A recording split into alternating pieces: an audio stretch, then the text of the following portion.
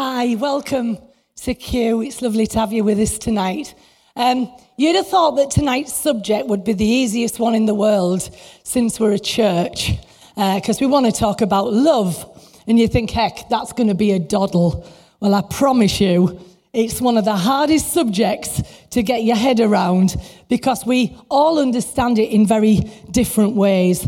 And I know that I have great faith and great pride in what we are here as a house, because we're not just willing to hold on to cliches and make that the be-all and end-all. We're actually saying we're willing to get our hands dirty and say, I really want to understand what love is like. We all know that the phrase that is bandied about, that God is love. Yeah, sounds easy, but what does it mean? And what does that mean for me? How does it affect my life in this day and age? And whether we like it or not, the way that we go through life in our understanding of love, it's because it's been shaped by experiences, by words, by events, and that has defined what you understand of love. And do you know what? It's no wonder we all get into trouble. It's no wonder that we have breakdowns in relationships, because often we trigger in each other the things that are part of that incredible, deep, entrenched understanding of what we believe is love.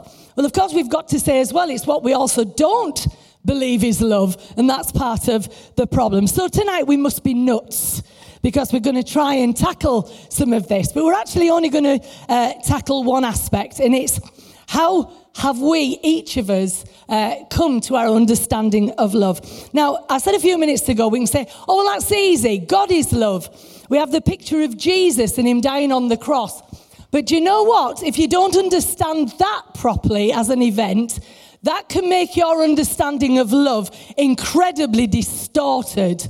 And I'm saying this tonight as a church who absolutely love Jesus. We absolutely love his story. We love God and what he has done for us in the context of our Christian narrative.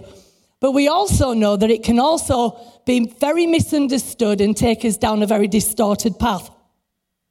So, what we want to really look at tonight is that in our quest for authentic spirituality, we must no longer be satisfied with these cliches, but actually get down to the dirty nitty-gritty of what it means for us right now. So I don't know whether you understand. You all speak a different language of love.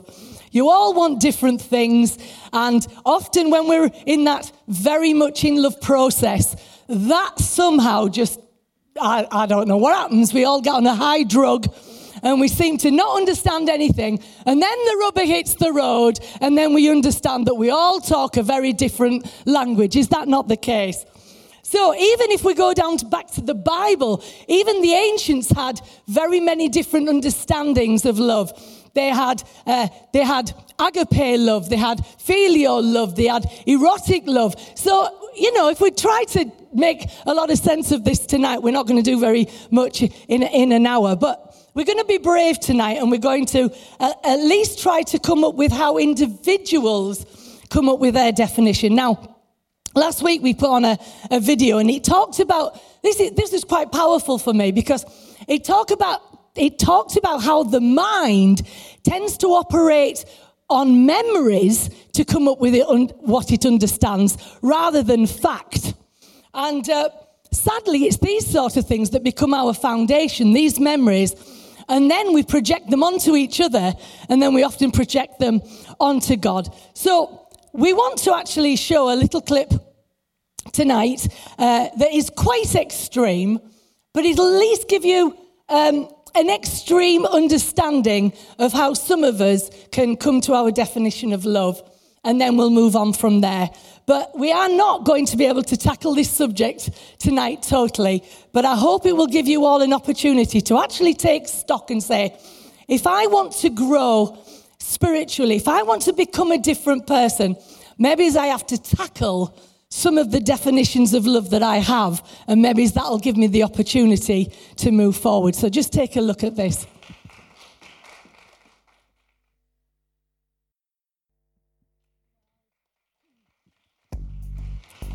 Oh, that's very moving, isn't it? Incredibly hard-hitting. Yet, we don't have to have suffered that level of abuse to come up with a negative understanding of love. And so what we wanted to do tonight at this point was actually bring up our leadership. There's Danny, there's Beth, and Jenny are going to come up and help me with this. And Anth, yeah, you're coming up, aren't you? Do you want to come up now? And because I want them to show you just how they have had to tackle some of the distortions in their life to bring us to where we are. Now, again, don't make this and say, oh, well, that I don't get that or I don't understand it.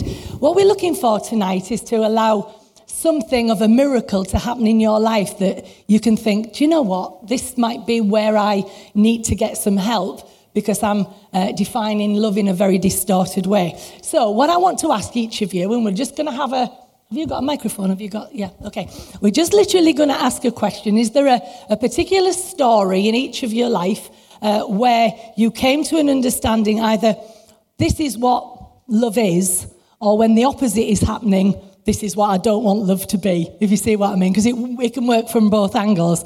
And then also then say how then that's affected you in how you operate with people. Because as you saw from that last clip, Jenny found that she couldn't receive love because she'd understood it in such a distorted way. So who wants to start?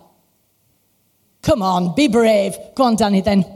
Yep. Okay, good evening, everyone. Do you ever watch X Factor? Do you ever see those people get up that sing and you think, how on earth did you think it would be a good idea to go to X Factor and sing? Have you ever had those moments where you think, who told you you're brilliant, you're amazing, when they should have said, you might need to do a bit more practice? Okay, me and Georgia, we know what we're talking about. Okay, well, the moment that came into my head from my childhood was when I was learning to play the piano. I was about 7, and I'd probably been practicing for a year or so, having lessons. I thought I was brilliant. And my dad had a business meeting with somebody, and I was away practicing in the lounge. And they walked past the door on the outside, and I heard the guy say to my dad, oh, is that your son playing the piano? And he said, yeah, but he's only just started. And I remember feeling like, oh, like to me it was a big like wound to the ego probably. To be honest, he was right. I had just started. But I think over the last kind of 10 or 15 years, that memory has come back a lot, because I think it showed me that I wanted somebody to say, you are amazing, you're absolutely brilliant. I wanted this kind of exuberant, extravagant praise. And I think there's lots of moments growing up where lots of people have said, isn't Danny brilliant? And people have gone, well, he's all right, he's doing okay. And I think for me, I was always looking for this exuberant praise. So I think for me, love had become exuberant praise, or lots of positive words of affirmation, which in some senses I think is valid and is important. But I think sometimes if that's not brought into balance, what it means in my life is the way that I love people is I give them exuberant praise, but sometimes it may be unmerited. So, for example, someone could be totally rubbish and I give them lots of opportunity and go, yeah, you're absolutely amazing, when maybe I'm the reason that people go on X Factor when maybe they shouldn't go on X Factor. But I think what it just showed is that it's easy to have those little experiences that maybe define things. And it's not that giving people words of affirmation is wrong or bad, or to not do that is wrong or bad. But I think for me, it kind of had defined what love is, when actually maybe love can be either or in different experiences, and it kind of needs balancing. Thank you. Go on. Okay, so for me, I realised this week that for me, love means giving in. And I realised that when I was thinking about my childhood, and I was thinking about me and my brother in particular and how we got on. And I have a number of experiences with my brother where I had to give in. Now, if you've got a brother or sister, you might have experienced that as well. But in particular, when we were used to go out in the car anywhere, so we would have a strict regime of taking turns who sat in the front. But if my brother kicked up a fuss, my mum would say, oh, well, will you just sit in the back this time, Beth? Will you just sit in the back? And I remember one day being like, why do I always... My story as well. why do I always have to sit in the back? And she said, oh, because you won't kick up a fuss if you sit in the back. You'll be good. You're the good one. And suddenly it became, to be the good one, I had to give in. I have to say, there was one occasion, which I was just talking about with Joe as we were coming up, where I didn't give in and I put my foot down, and my dad finally said, yes, you can sit in the front. And I left my trainers in the footwell in the back, got in the front, and my brother got motion sickness and threw up in my trainers. And then said, you should have let me sit in the front. And so all of that kind of, I realised that as little and as silly and insignificant as that sounds, I gave up and gave in things towards my brother and also towards the rest of my family and other people all through my childhood, which taught me in the end that actually in order to show love to somebody you have to give in, because that makes you the good one, that makes you the loving one, that makes you the kind one. And this then it transferred. I had a big argument with my dad once, and I remember my mum just saying, yeah, but just keep quiet about it, don't worry. And I would say, but it isn't fair, like he should say this as well. And I was like, no, my mum was like, no, just leave it. So I had to leave it, not him. I had to leave it. And then in relationships that I came up to, I would give in all the time to my own detriment, in that I would let them have what they want. I would let them buy the things they wanted to, even if it got us into debt, even if it caused all sorts of problems. So for me, love just became giving in. But on the flip side of that, it meant that if somebody never didn't give in to me, ever, I didn't feel loved.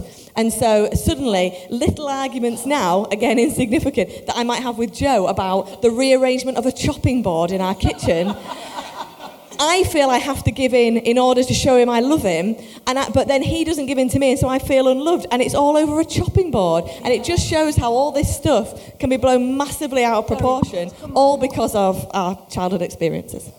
Thank you, that's amazing. Go on, go Jenny. Okay, well, I'm not sure I have a story. I think I've concluded this week, this has just been the whole of my life.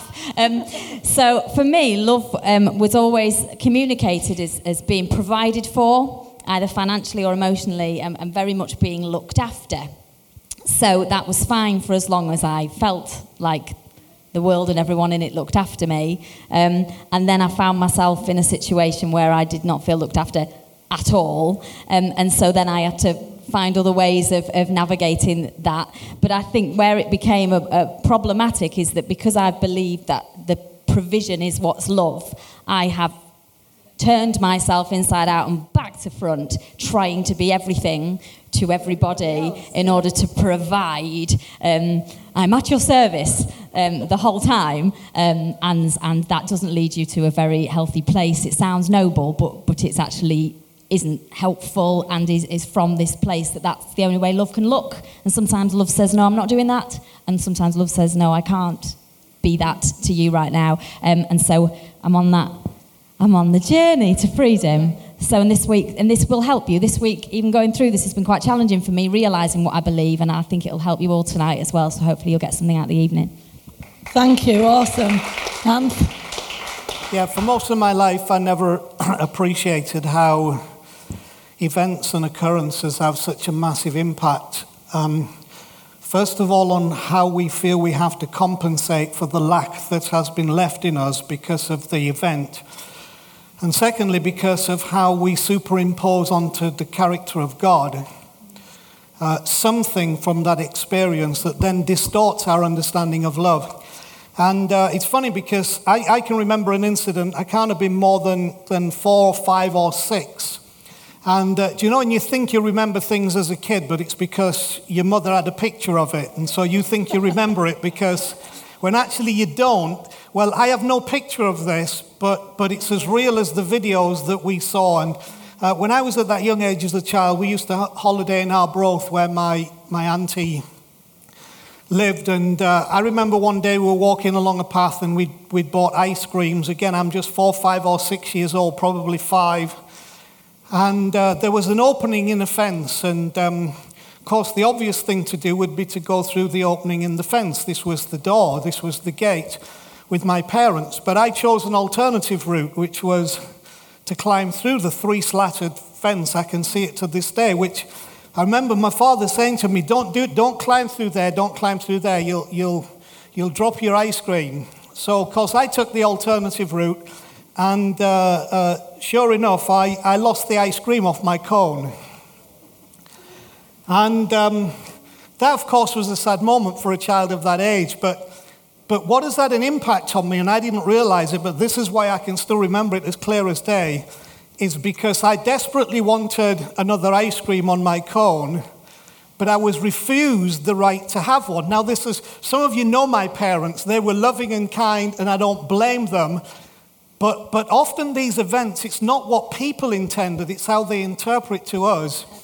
And so I have grown up with the subconscious feeling that if I take an alternative route and I knock the ice cream off my cone, it will not be replaced. Have another one.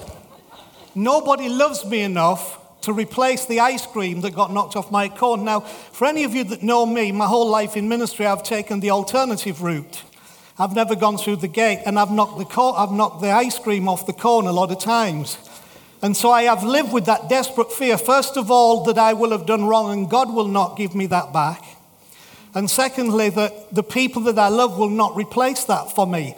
So your understanding of love becomes disrupted, so then you're always trying to do things that offset that, so that somehow you'll be loved enough to have that put back. Now, I still struggle with some of those things, and I had one other incident that was a persistent incident for me, that as a child growing up, didn't matter how sick I was, I couldn't stay off school.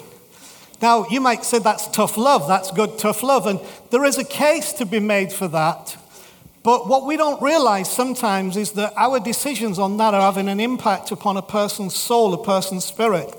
And so, yeah, there were times when as a kid, I just didn't want to face the exam or go to that lesson, and so I'm really sick. The problem was that the times that I was really sick, I still had to go. Here's what it did in my little spirit. In that young heart, it says that I have to convince you, and you will not let me convince you, and therefore if I can't convince you, you don't really love me.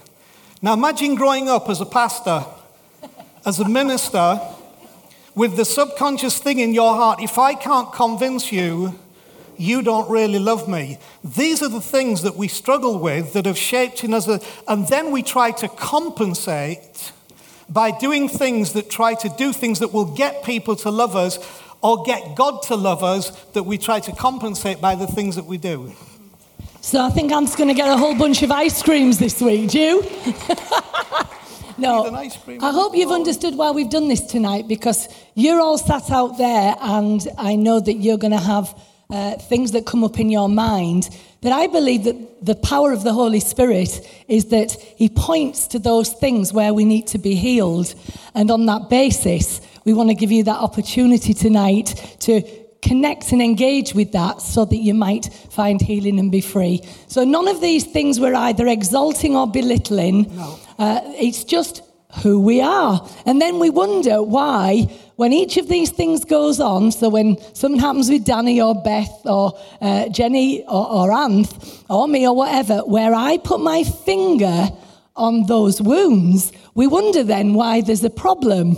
And it's because we've actually triggered the memory, and it comes up with either I'm not loved, or what's going on, I'm being questioned about my sincerity, or I'm not being provided for, or I'm being asked to give in. And this is how it is in life. So I hope that's helped. We're going to talk about how we can move on from that, because that's very much childlike behavior that we've brought into adulthood. And that's all about how we feel we are being loved, when actually mature love is how we be love itself. And we're going to move on to that in a little while. So thank you very much. Well done.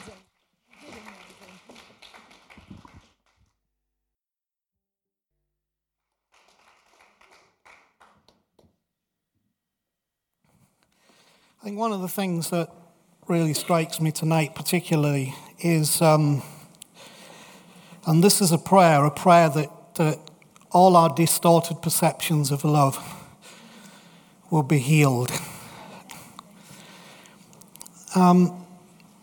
We can live under the illusion that we've got it all together, but much of that illusion is a deception, because what we have done in our minds and our hearts is developed beliefs and thoughts that compensate for the areas of lack. And then we make things fit into that area of compensation, which we can do with everything from our personal relationships to our understanding of God, of Christ, and the gospel. You know, one understanding of God and the cross is that for God to love me, he has to kill somebody. Because he can't just love me without killing somebody. Therefore, if I'm really going to be loved, somebody has to die. So I simply use that illustration to say how even in our perceived understanding of the gospel and of God, our own unrecognized distortions of what love is make us try to compensate, not just in what we do, but how we seek to understand things because we want to feel better. I pray tonight that all your distorted perceptions of love will be healed in a remarkable way. An old guy called John, I've got some stuff written here, but I'll talk organically. An old guy called John, who was one of Jesus' disciples, who is one of the authentic I was with Jesus people who wrote stuff that we now consider to be scripture, which some of the writings were writings from comments, but not written by people there. When John was an old man, he wrote 3 little letters, being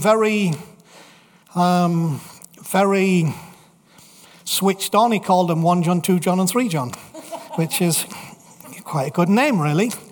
So in this one that's called 1 John or 1 John in chapter 4, he kind of is summarizing as an 80-plus-year-old man. And it's like he takes all the stuff he's been through seeing and he starts wrestling with one concept that really is saying, do you know, when all's said and done, when we've weighed all our experiences and everything, one thing I have concluded is that God is love. Now, I didn't say God has love, which again is a problem that we try to evaluate because we make love a commodity. And once you make something a commodity, it has to be packaged, it has to be described, and it has to be sold, or it has to be bought. And remember that when you make love a commodity, you will believe you have to buy love. And so love doesn't bring freedom, love brings bondage, because you're bound to the concepts that you have that I have to buy this love. If I'm not good enough, if I lose the ice cream off my cone because I didn't go through the right gate, you know, if I have this orientation, if I did this thing, if I'm in church and I don't sing enough, pray enough, worship enough, give enough, if I don't understand enough Bible, so we have this concept that God has love, and I know when you think God has love because you're always trying to do stuff to buy it, because it's become a commodity. But God is love means that love is an essence, not a commodity. It's something that exists outside of the market values that we try to place upon it, which first of all make us feel condemned because the market is against us because we didn't make the grade. And it also pushes us that we have to pay something or do something or say something in all the right ways to get it. Once you understand love is an essence, it frees you from that because it just is. And if we're going to talk about God, God's love just is, because God is love. It just is. It's not a commodity that you buy, work for, try to achieve, and somehow by some magic word prayer make happen. It just is. So one thing I can tell every one of you, you are incredibly loved by God. Loved enough that even in teaching you, somehow he'll put the ice cream back on the cone. Somehow. Loved enough that in your darkest moment, God will be convinced about what you're going through. See, because we all, because we have distorted understandings of love, develop a certain thing, and that certain thing we develop is fear. Now, we may not label it as fear, but it's actually fear. The fear that I will not be loved, the fear I will be left, the fear that what I need to make me feel whole, I will not be given. But you see, I grew up with the whole thing because I was in a very church background, that the answer to that was faith, and more faith. Faith in God, faith in what Jesus did, faith, and more faith. But somehow it never really got rid of my fear, because this same old guy, John, goes on to say, after he said that God is love, he says, because you need to know that perfect love casts out fear. Fear is not a faith deficiency. Fear is a love deficiency. You don't need to understand more about faith. You need to understand more about love. And actually, it's the hardest thing to begin to understand, because I can't bring some love out to you and say, this is love, because love is that essence, but it's there because it is an essence everywhere, all the time, for every one of us. God, in his love, because he is love, is present and attentive to where we are. And his greatest desire is not to bring you under the control of that love. His greatest desire is to set you free because of that love, so that all those distorted perceptions of things that you felt had to happen by you or by someone else, or had to be met in order for you to feel love, get removed. Because when we come to the place of freedom, we've come to the place of love. And then our response is not child love. Gimme, gimme, gimme, you must huddle me, I must have. It becomes adult love, which says then, in that love, as that it's not just about love that is given, it's about love that gives. It's about me becoming love. It's about understanding in my life that within all of those situations, that is in me, when I receive it, flows out from me. And there is a wonderful healing that comes. Because it's not an act, it's a fact. Okay? It's not an act, it's a fact. And if we get to understand that in the context of God, and we get to understand it in the context of one another, then that's perfect love that drives out fear. And that's what delivers us into the freedom that God always desired for us.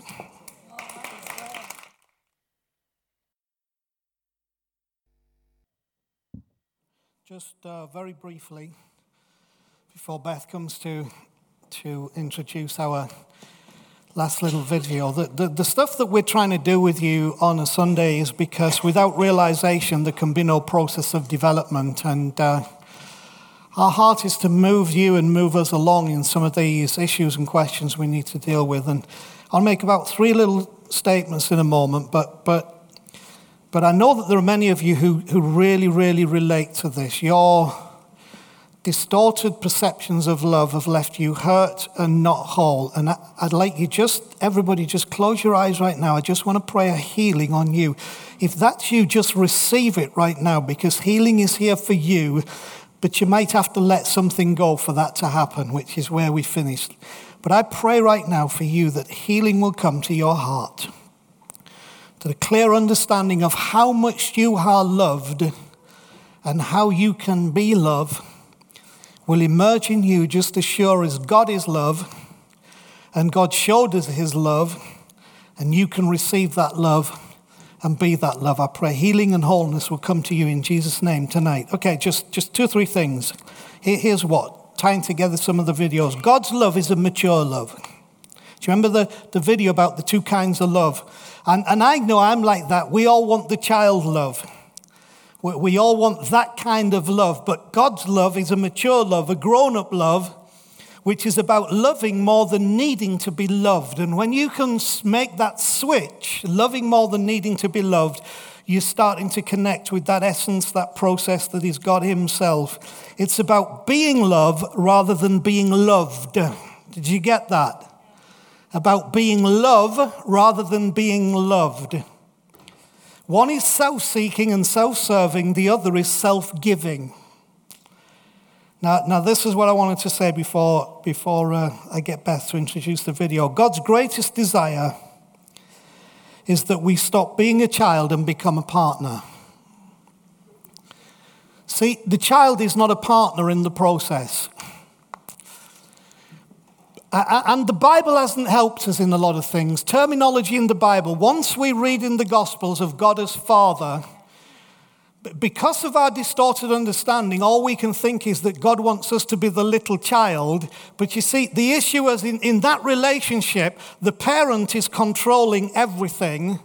The child is subservient to everything, so therefore it actually becomes not a freedom, but it becomes a control. But you see, the issue of a father in the Bible was not that understanding. It was the father's role was to bring the child to maturity so that the child would share in the relationship with the father, not be under the relationship of the father. That was the point. We haven't got time to express that in biblical terms, but it was about the sharing with, becoming a partner of, which is why Jesus one day says, do you know what? You're my friends.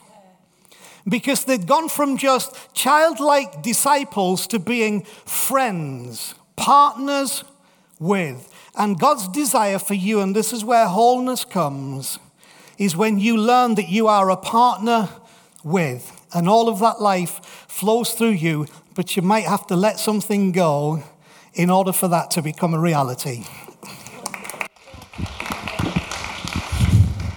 Okay, we're going to show you a film clip now from the 90s, and I'm setting up. I love this film in the 90s, but you might not have seen it because you might not have been born then, or you might have been too old to care then. And so I'm going to set it up because it's important that you know the background to the film. And I would say there's a spoiler alert, but I think the spoiler comes in the title, Free Willy, so I think it's okay. But basically the gist of the story is that there's a young boy who has been deserted by his mum at quite a young age. And his idea of love has been massively shaped by that. He has a continuing belief that he is going to be left, that people is going to walk away from him, that he can't be loved, that he is unlovable. And the story ends up with him working in this like aquarium type, that's probably the wrong word, but that kind of place where there is a whale. And this whale has been abandoned by its mum, or has been taken away from its mum, and also has a disconnection with its mother.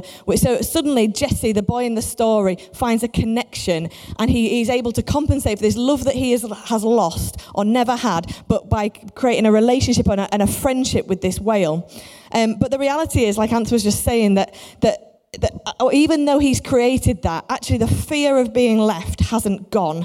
So he's quite happy in this environment, but any belief that this whale might go, it's like the fear is still there. So there's a scene with kids banging on a screen where all the water leaks out and he panics. And there's idea of this whale being taken somewhere else and he panics. The fear hasn't left. And by the end of the film, Jesse has to come to a bit of a realization about love and about life and about his part that he has to play in the role in their relationship, which is actually that freedom is necessary, that actually he can't hold on, for healing to come for him, he cannot hold on to this idea of captivity anymore, this idea of control over the situation anymore, but actually he has to set something free.